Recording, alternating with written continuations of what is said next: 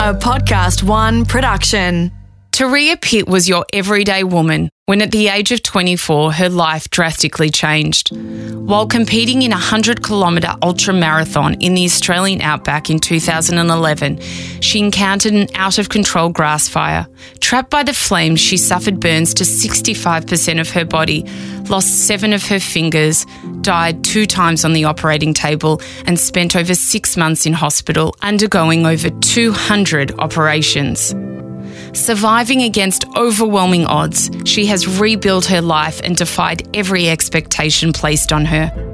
She is living proof that with the right mindset, we truly can achieve anything. In this heartfelt conversation, Turia and I talk about pushing yourself outside your comfort zone, reframing negative thought patterns, and why practicing gratitude can change your life. One of the reasons why I like practicing gratitude is it's very easy for us to always focus on what we don't have right in our lives, what's not going well for us, what people are doing to us that we don't like.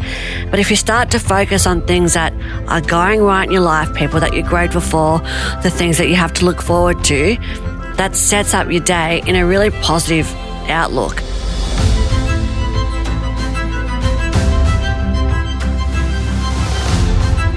I'm Sarah Grynberg, and this is A Life of Greatness. Working as a podcast and radio producer, I have been fortunate enough to cross paths with many intriguing people who have had a profound impact on me. In this series, I share stories and experiences from the people who have brought inspiration to my life, and hopefully yours too. Turia Pitt is best-selling author of The Good Selfie, Unmasked and Everything to Live For. She is a mum, wife and was named Australian of the Year. Turia, you were raised in Ulladulla, which is a small town in New South Wales. Tell me about your childhood. What was it like? I had a really, I would say, idyllic childhood. I was born in Tahiti and we moved to Australia and we ended up moving down the south coast of New South Wales.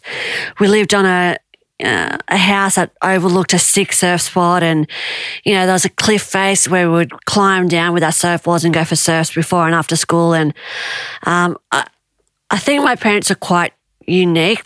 They both lived their lives how they wanted to live. They weren't too concerned about what other people thought or things like that. And I think that was a really good example for me not to get too caught up in that kind of stuff, which is pretty normal as a kid to do, yeah. So it was idyllic. My dad was a bit of a hard man. We didn't have a TV. We weren't allowed to do a lot of things. And I remember, why didn't he allow you to have a TV? He was of the belief that it rots your brain. Yeah. Yeah. So he was just like that. So, hard in that way, but at the same time, it made me the person who I am today. But I have a television and my son watches TV. And tell me, you have a brother as well. Were you guys three close? brothers. Have three brothers. Yeah. Wow. I have 3 brothers. Yeah. And so are you guys, were you all close growing up? Yeah, I was pretty close to my older brother Genji and my 2 younger brothers. There was like a 10-year age gap, but from the same parents. Yeah. All from the same parents. And you used to just go out and surf and then roll up to school, and that was kind of the way that you grew up, doing heaps of sports and things like that. Yeah, and not even so much organised sports. Like we were just, I was a big reader. I loved reading. So I'd, surf in the day and then at night time I'd read. What sort of stuff would you read? I loved John Marsden. I liked Paul. I remember John Marsden. I know, isn't he awesome? Oh my God, I have not thought about John Marsden for years. Do you remember those books? Yes. And Paul Jennings and Paul Around the Twist. And Robin Klein. Yeah. And I just loved reading because I didn't have a TV. That was my entertainment, but it was a world which I could escape to. Yes. Yeah. And do you think, I know a lot of people now and a lot of children, they get bored really easy. You know, they're used to screens and, always having stimulation. But for you, you would have never had that. So you made your own fun. Yeah, exactly. And I think if you can't always rely on something outside of you to entertain you or to provide you with entertainment or whatever, you kind of have to make your own fun. And I also think being bored, it's not necessarily a bad feeling either.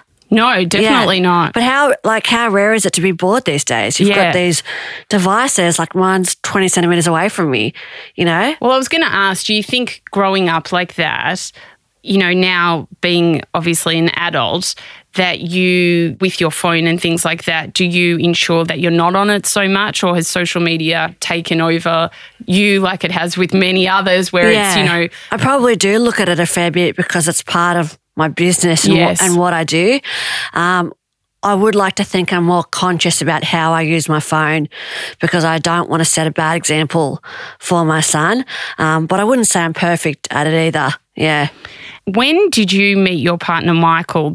He was one of your brother's best friends. Yeah, he was one of my brother's best friends. So I knew him. My brother worked at the local IGA, or the local, IGA is like a Woolworths, but before it was a duopoly. So he worked there, and Michael Hoskin, my partner, worked there too. So I would go in as a little, 10-year-old schoolgirl and say, Genji, Mum's ready to come pick you up when you finish work. And so I always had a crush on him, but we didn't get together until I was 21. Really? Yeah.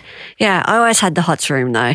Obviously you did school and then you left, and then what did you go on to study? What did your dreams be when you were kind of growing up? Well, when I was at school, I wanted to be an engineer, and how I picked that career path, it's kind of boring. I wrote down a list of what I was good at, and I wrote down a list of what I wanted from a job, and from that I got engineering.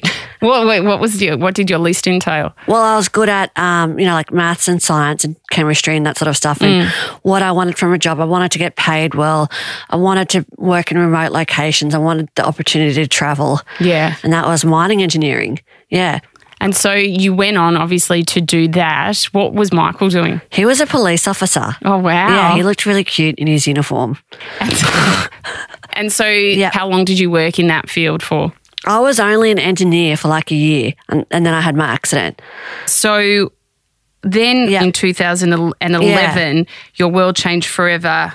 You competed in the ultramarathon race and in the Kimberley, and you were caught in a grass fire whilst racing and received burns to 65% of your body. So obviously this is a horrific thing. You died 3 times, but you're here stronger and happier than ever. How has all of that changed you? I guess all of the events that we go through in our lives change us, It's do I take this job or not? Do I break up with this person or not? So every day of our lives, there's potential for change. I guess my accident, my life is kind of divided into before the fire and after the fire. So obviously it's changed me, but at the same time, I feel like it hasn't. I feel like it's just amplified and strengthened the qualities that I already had.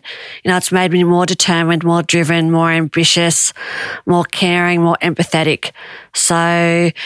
And I also think if you're the same person that you were 8 years ago, then you should probably look at that. Because I think if you're not growing and if you're not changing, if you're not challenging yourself, then by definition you're stagnating. Oh, I totally agree. You have obviously a huge inner strength and drive. Firstly, where do you think that came from? Because, I know a lot of people who haven't been through anything like you've been through, who do not have the strength and ability that you have, but you have that. Where do you think that comes from? Where do you find that within yourself? I think part of it's to do with how I grew up, having unconventional parents. But I also think we've all got that inside us. Yes. And I like to talk a lot about mindset and the power of, having a positive mindset. But I also think there's this belief that we're supposed to be happy and energetic and motivated all the time. And then if we're not, we feel like there's something wrong with us. And I think that's bullshit, because just as we have days where we're really happy and we're really excited and we're really pumped and we're motivated, we also have days where we feel like shit, that are crap, that are ordinary, that don't go our way. And I think that's just part of the spectrum of human emotion. And were you into this sort of work before the accident? Nah, I wasn't. Well, I was an engineer. Yeah. Yeah, so like engineer's totally a different side of the brain. But your dad kind of liked this stuff, didn't he? My dad would make us listen to Tony Robbins, Unleash the Power Really? Within, when we were like 8. We'd be driving along in our Tarago 1987 RV and Tony Robbins would just be like blaring out of the audio. And so do you think you took in, even without realising, a lot of the messages that he was saying, like subconsciously even? Yeah, for sure. Like, have you read, that book, Rich Dad, Poor Dad? Yes. Yeah, like I read that when I was 10. Wow. Yeah, so it's just, I was obviously influenced by that kind of stuff. Maybe I just didn't realise it. Yeah. And how do you think that's helped you now? Look, I don't think Robert Kiyosaki, author of Rich Dad, Poor Dad, played much of a role in my recovery.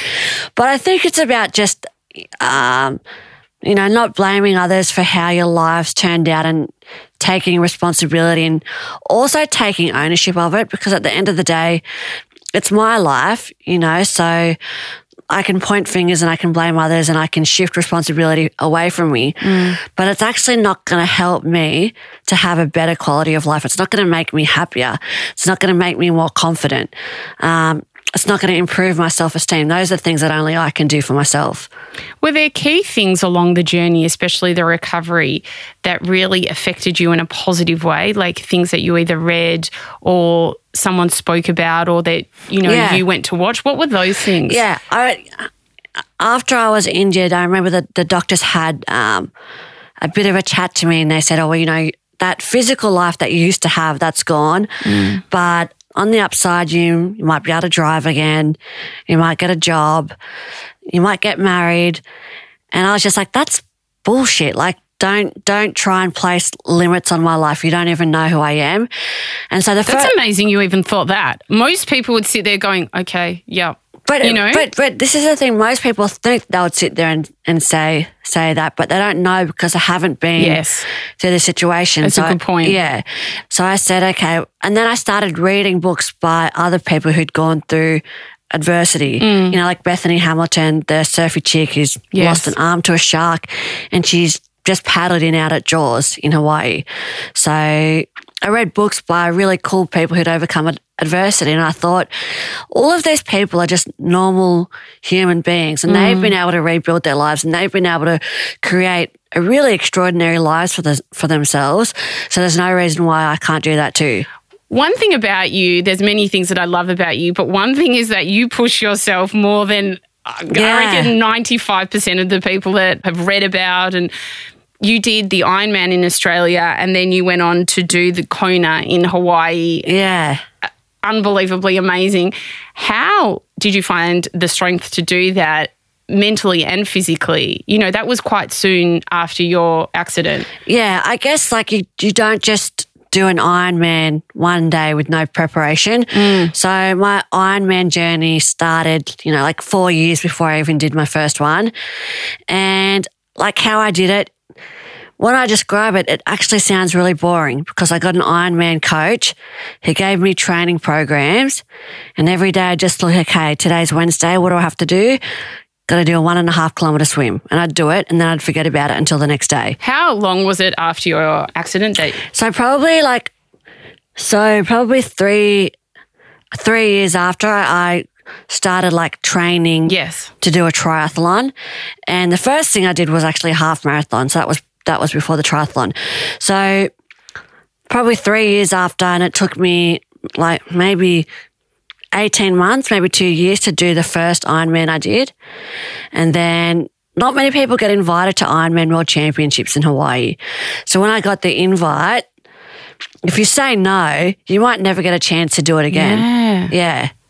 So obviously your ability to sweat is very limited because you had burns to 65% of your body. How were you able to get through that race? Yeah, I guess like the Ironman in Australia was a lot easier for me because the temperature was cooler, and that was a really good point you made. One of the things about burnt skin is it doesn't regulate its temperature. So, for example, when you get hot, you will sweat and then that will cool you down. And if you're cold, you'll get goosebumps, which will trap air between the hairs of your body and that will keep you warm. So burnt skin doesn't have that functionality. Yeah. So if I get hot, I get really hot. And if I get cold, I get really cold. So that was one of my main concerns for Hawaii. But I think whenever you're scared of something or whenever you don't know if you'll be able to do it or whenever you're worried, I like to just take a step back, get out pen and paper and just list out all of the things that I'm worried about. So for Ironman, I was worried about getting too cold in the swim, not being able to control my temperature. I was worried about only having 3 fingers. Like, how the hell was I going to be able to ride a bike? I was worried about the heat during the run. Like, how was I going to be able to control that? All of those little things, that you're worried about, you write them down on the list and you think, oh shit, yeah, I don't know if I can actually do this. But then you go on to the next step, which is you look at each item and you think about, well, how will you overcome that? That's great. Yeah, but you have to remove the emotion from the process and try and look at it really objectively. And if it's too hard for you to do, you can get a mate in to help you out as well. So my coach and I sat down and we looked at all the barriers, not having 10 fingers, only having 3 fingers. How does one ride a bike? I saw a bike specialist, got a bike custom made. I changed gears with my index finger. Wow. And I would brake with my thumb. That was how I did the whole 180 kilometres. There's a way to do everything. Yeah. But you have to be committed, focused on what you're trying to achieve and not get disheartened by the inevitable setbacks that you'll face. Yeah. Yeah. And then, so how did you go in the race? Ironman Kona wasn't my best day. I struggled with the heat. How far is it? Well, it's a 4-kilometre swim, 180-kilometre bike ride, and then a marathon. So it's a big day. But the reason why Ironman Kona is reputed to be so difficult is because of the challenging terrain and because of the heat. So I really struggled with the heat. So I was a bit delusional by the end of the day. But I think I finished in like 14 and a half hours. That's amazing. Yeah. What did you do as far as not being able to sweat? Yeah, so with that, I wore a heart rate monitor. I kept an eye on my heart rate. And if it peaked, that would mean that I was under stress. Yeah. So I would have to back off the pace a little bit. So that's one of the reasons why my time at Kona was a lot slower than in Australia. Oh, I see. Yeah. But to me, it was like, well, I could go out and smash myself, potentially not finish the race. Or I could just be careful, a bit methodical. Even if I felt like I could give it more, I would have to back off the pace if I saw I was under stress. And how did you feel when you finished? Like, what was the mental feeling? Obviously, you're exhausted, but like the fact that you had achieved that goal. Yeah, I think for me, doing the Ironman, it was a culmination of all the hard work that I'd put into my recovery, everything that I'd been through. I achieved something that most people would never do. And that gave me a really strong feeling of self-worth and self-belief. And it gave me a lot of confidence too, because I thought, well, I've done that. So, nothing's off the table for me now. That's so true. Yeah. And that's the reason why I love goals. I talk about it a lot in my books. When you achieve something that you think is beyond you and then you actually get it done, you feel amazing, you feel good about yourself, you feel like you have this reinforced sense of self-belief and knowing that, if a challenge comes your way, you have the resources and the ability to overcome it. What were your next goals?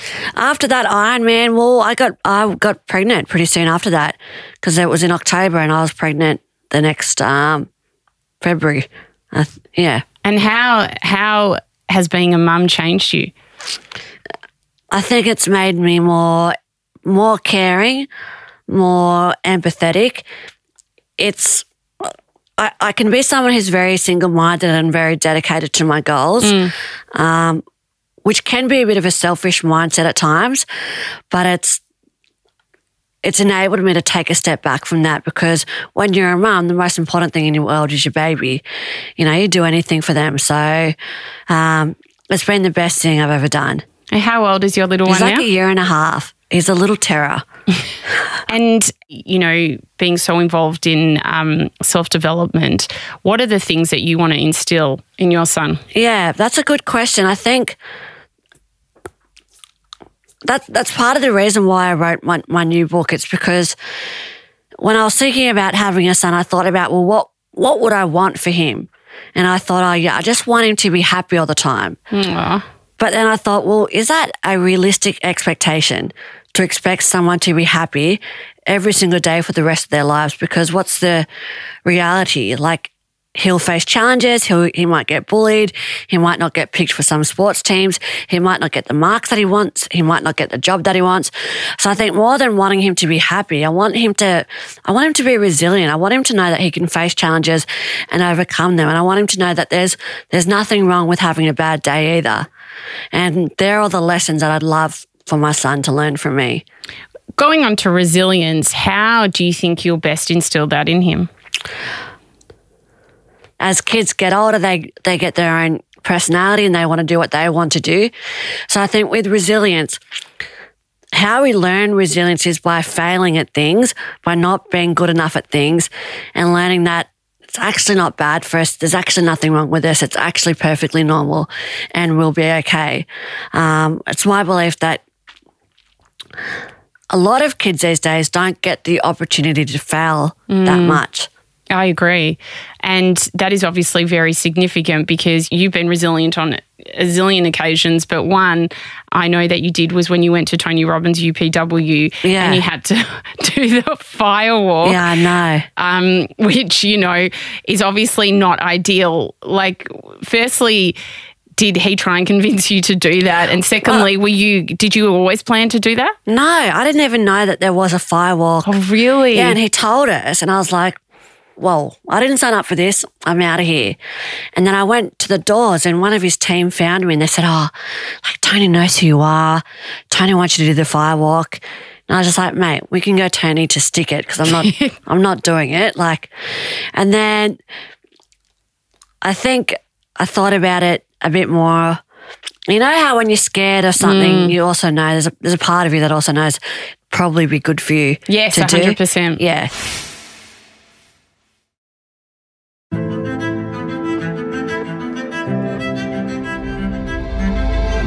Obviously, gratitude is a huge part of your life and something that you practice daily.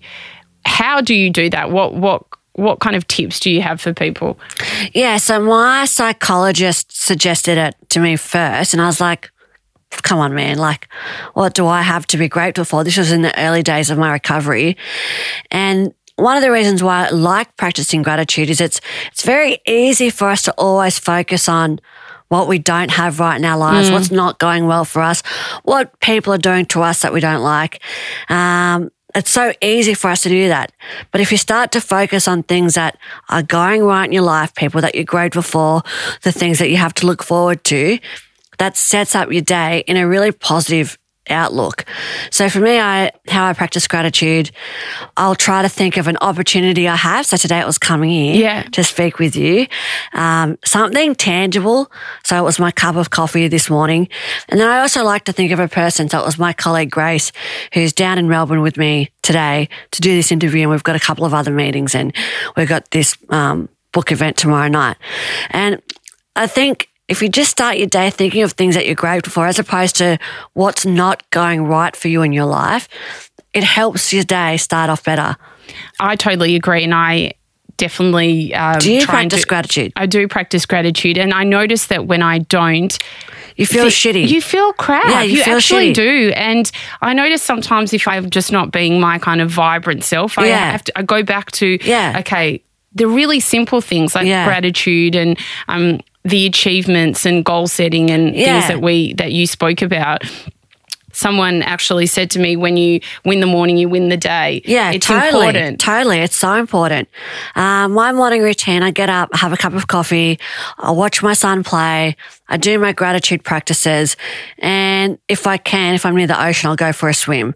So they're the key things that make up my morning routine. If I'm not near the ocean like today, I don't do that. But as long as I've practiced gratitude and I've thought about the things I have to look forward to that day or that week, I find my day and my week runs a lot better. You know, everyone, like you said, had bad days. What do you do when you're having a bad day? Yeah. So if I have a bad day, or if I'm having a bad day, like I'll give you an example. I was doing the promotional tour for my book, Yes. Good Selfie, and it was raining. I was in Sydney, it was raining, and I was rushing through the street. And I was wearing these, those Converse high-top sneakers? Yeah. So I thought I was really cool. I was rushing through the street and my sneaker caught the edge of the grate. Oh, I did like a forward somersault through the air and I landed flat on my back. I was mortified. I was in pain. And so I just started to cry like any normal adult would. And I looked over at my colleague, Grace, who was there with me at the time, and her face was just contorted with hysterical laughter.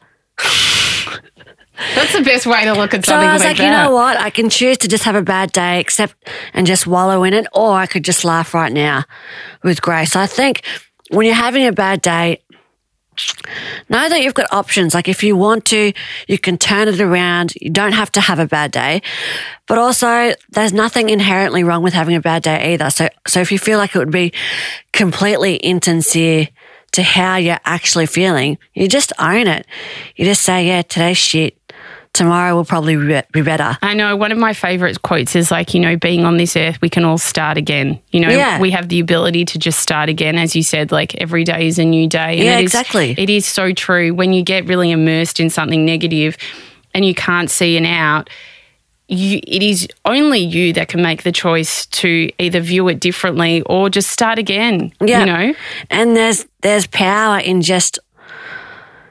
And in also just owning how you feel and just saying, you know what, today at work was really bad. This happened, that happened. I'm shitty. That's okay. I'm going to sit on the couch and watch Netflix. Like there's nothing wrong with that either. Completely. Yeah. And we have to lose this expectation that if we're not happy and we're not energetic and we're not like upbeat and super motivated, there's something wrong with us. Because like I said earlier, it's just another emotion, feeling bad, feeling angry, feeling bitter. They're just emotions and they're just part of the whole palette that we get to paint with. Do you sit with your emotions? Sometimes I can. Sometimes I've got the time to. Other times I can't. Like a couple of years ago, I'd been booked to do a speech on the anniversary of the fire. And I also had an interview with a journalist that day. Mm-hmm. And the journalist was I felt like she was interrogating me about the fire. And I did the interview as best as I could and I hung up the phone and I burst into tears and I just felt like I don't want to go do this speech. I don't want to leave the room. I just want to sit here in my pajamas and cry. But I couldn't do that because I had made a commitment to do this speech. So I thought, you know what? Who cares if it's the anniversary? Like, go out there, make this speech the best one you've ever done, have a great night, own it, enjoy it. And that's what I did. So, like I said, if you want to, you can own having a bad day. You can say, I feel like shit. And if you don't want to, or if you don't have the time or you need to go to a meeting or a presentation or whatever, you can turn it around. Those resources are all inside us. It's true. And you know what? A lot of the time when I think I've had a bad day and I think, I don't want to go out for dinner with some people, like even though I love them, it's just I'd rather be by myself. But the moment that I actually go stuff it, I'll go, I feel so much happier. You do. And I'm sure you did at your talk where it's like you're around such beautiful people, you're distracted, and then it's like you're back to your vibrant self again. Yeah. And you actually just made the decision just to be happy. Like we can all do that if we want to. That's exactly it. Now you've got your amazing book, The Good Selfie. Yeah. Tell us a bit about what that covers. Yeah, so it was a book I wrote for kids and teens, and how it came about is I noticed that I was getting all of these questions from teenagers and kids through email and social media, and some of the questions were quite simple but also quite profound. Like I got a question from a young man who said, what actually matters in life? And I got a question from a young girl saying, I don't look like everyone I see on Instagram, and every time I think about that, I feel like crap. So I had all these questions that I got, and so I pretty much went through all of my emails and all the responses that I've ever written back to these kids, and I put it into a book, and that's how Good Selfie came about. And when I thought about my son and what lessons I would want to instill in him, like we talked about earlier, resilience and confidence and goal setting, knowing that you can achieve things if you really go after them. I guess that's kind of like my legacy to him as well. What were the most common questions that teens and kids ask you? Yeah, they were grouped into five different categories. I had gratitude and self-talk, that little voice in our head which tells us we're not good enough. I had goal setting. And I guess, like, I'll give you one of the questions as an example. It was from that young woman who said, I don't look like everyone I see on Instagram. And every time I think about that, I feel like crap.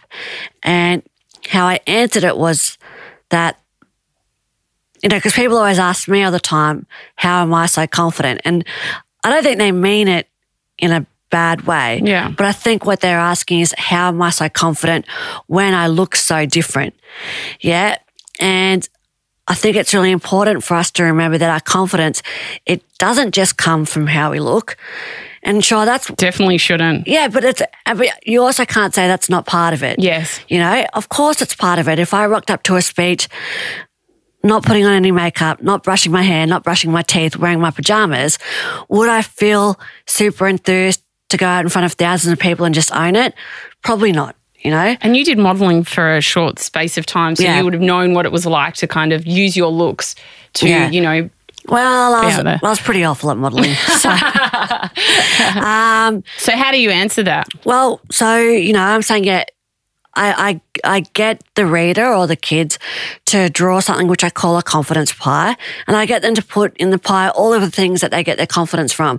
So it might be, sure, from how they look. They might feel confident when they're getting their hair braided. They might feel confident when they do really well in a science exam. They might feel confident when they're out there in the footy field. And by doing that example, I'm trying to illustrate to them that, your appearance, for sure, that makes part of what your confidence comes from.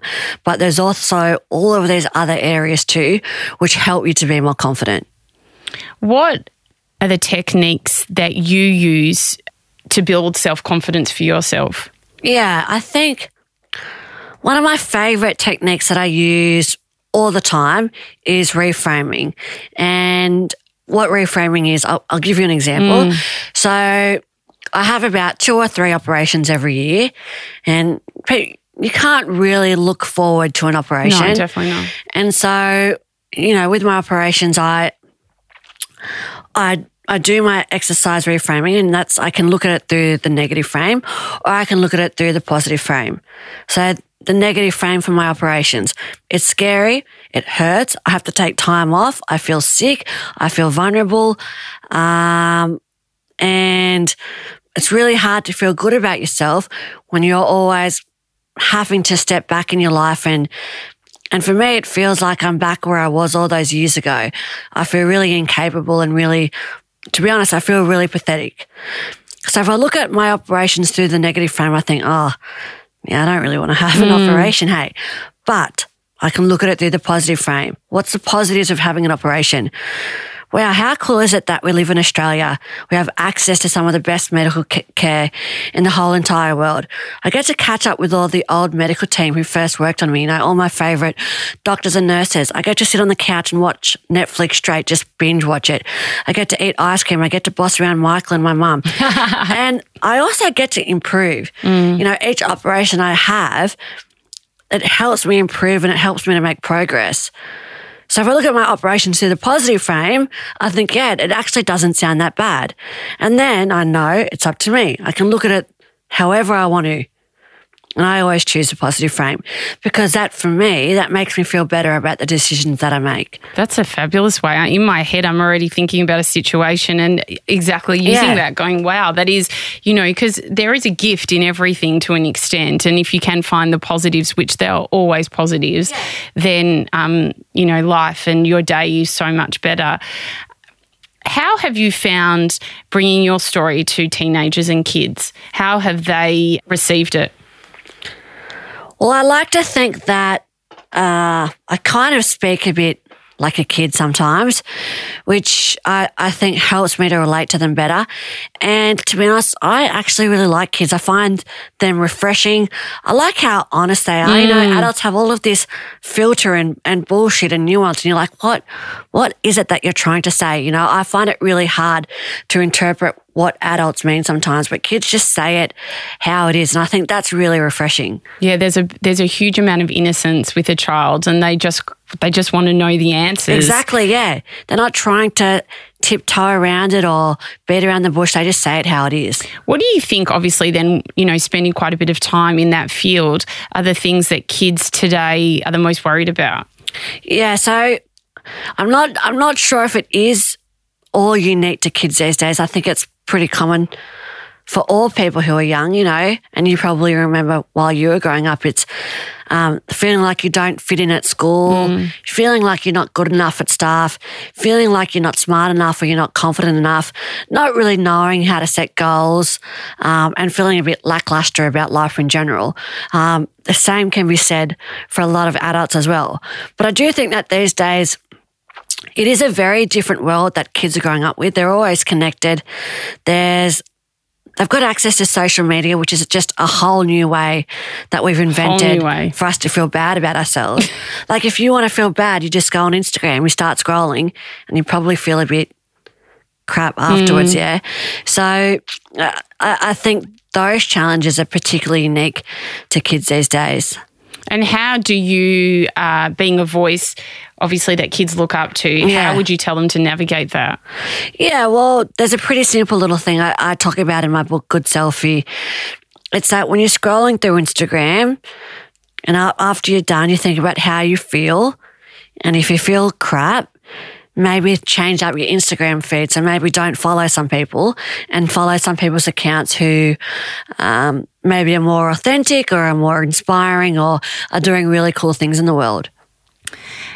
Obviously, you have all these beautiful messages that you have given to so many people, be it kids, adults, teenagers. How do you perceive the accident now? Like, is there now an understanding of like why this may have happened to me, or do you still kind of think, I just don't know why this all occurred? Yeah, that's a good question. I guess straight after my accident, of course, I thought, why has this happened to me? But then after a few years, I just accepted it, and there's nothing I can do about it. I could wish I could change things so much. It's not going to change anything. And I could put all my energy into being angry and frustrated. That's not going to change anything either. Or I could put all that energy into working on my body, rebuilding myself, rebuilding my career, making a really amazing life for myself. And that will change things. So I guess that's the conscious decision I made and I continue to make. And one of the questions in the book was, I hear you're grateful for the fire. Like, how is that possible? And it's not like I'm grateful for the experience because it's something you would never want to wish on anyone. It was tremendously difficult. But at the same time, it has taught me a lot. It's taught me a lot about myself. I've realized how resilient I am, how strong I am, how determined I am. It's strengthened my relationships with my beautiful partner, Michael, and my mum and my friends and my family. It's made me realize what's actually important in our lives. And I think when I look at it like that, I am grateful for that experience. Would you look back at your life and wish that had never happened? Because I know a lot of people who may have been through cancer or, will go, that actually made me the person I am today, and I am now, happy I had that experience. Do you feel that? I guess, I'm an engineer, so I'm a pretty logical and pragmatic person. So if I was to think I wish it would never happened, there would be another voice to say, well, you can't do anything about it, so why bother wishing? But I'm honestly really happy with my life right now, and I feel like I've got so much going for me. And I think if I was to rewind the clock 10 years or 8 years or whatever, I wouldn't want to do it because I have learned a lot through the last decade, and now I've got my beautiful son, and if I had never gone through the fire, maybe I never would have met him either. That's a really good point. Yeah. When you reflect on your stories and experiences, what do you want people to take out of it all? You know what? When I receive emails from adults and kids and they say, I heard your story and that inspired me to sign up to a half marathon, or I was reading your story and that inspired me to leave a partner who'd been abusing me for years, or I heard about your story and I quit smoking. So I think when I hear stories like that, that reaffirms to me that the work I'm doing in the world is of value. What are you most grateful for? Most grateful for in my life, my family, my partner and my son. Yeah. What is a life of greatness to you? A life of greatness to me, I think for all of us, we all want to feel like we're making progress towards the things that are important to us. We all want to feel like we're spending time with people that make us feel good about being ourselves. And I think we also want to feel happy and confident, not all of the time because that's not realistic, but most of the time. And I think if we can do all three of those things, again, not all at the same time, but most of the time, that paints a pretty good picture of a life of greatness. That sounds like a pretty good life of greatness to me. Turia Pitt, you're an absolute inspiration to everyone out there. Thank you so much. Thank you so much for having me. Stay connected by following A Life of Greatness on Instagram at A Life of Greatness Podcast. For more information and to watch videos on this and other episodes, head to sarahgrynberg.com. If you enjoyed this episode, subscribe, rate and review A Life of Greatness on Apple Podcasts or your favourite podcast app. A Life of Greatness is a Podcast One Australia production. Executive producer is me, Sarah Grynberg. Audio producers Matt Nikolic and Darcy Thompson. Special thanks to Grant Tottiel for bringing this stream to life. For more episodes, head to podcastoneaustralia.com.au.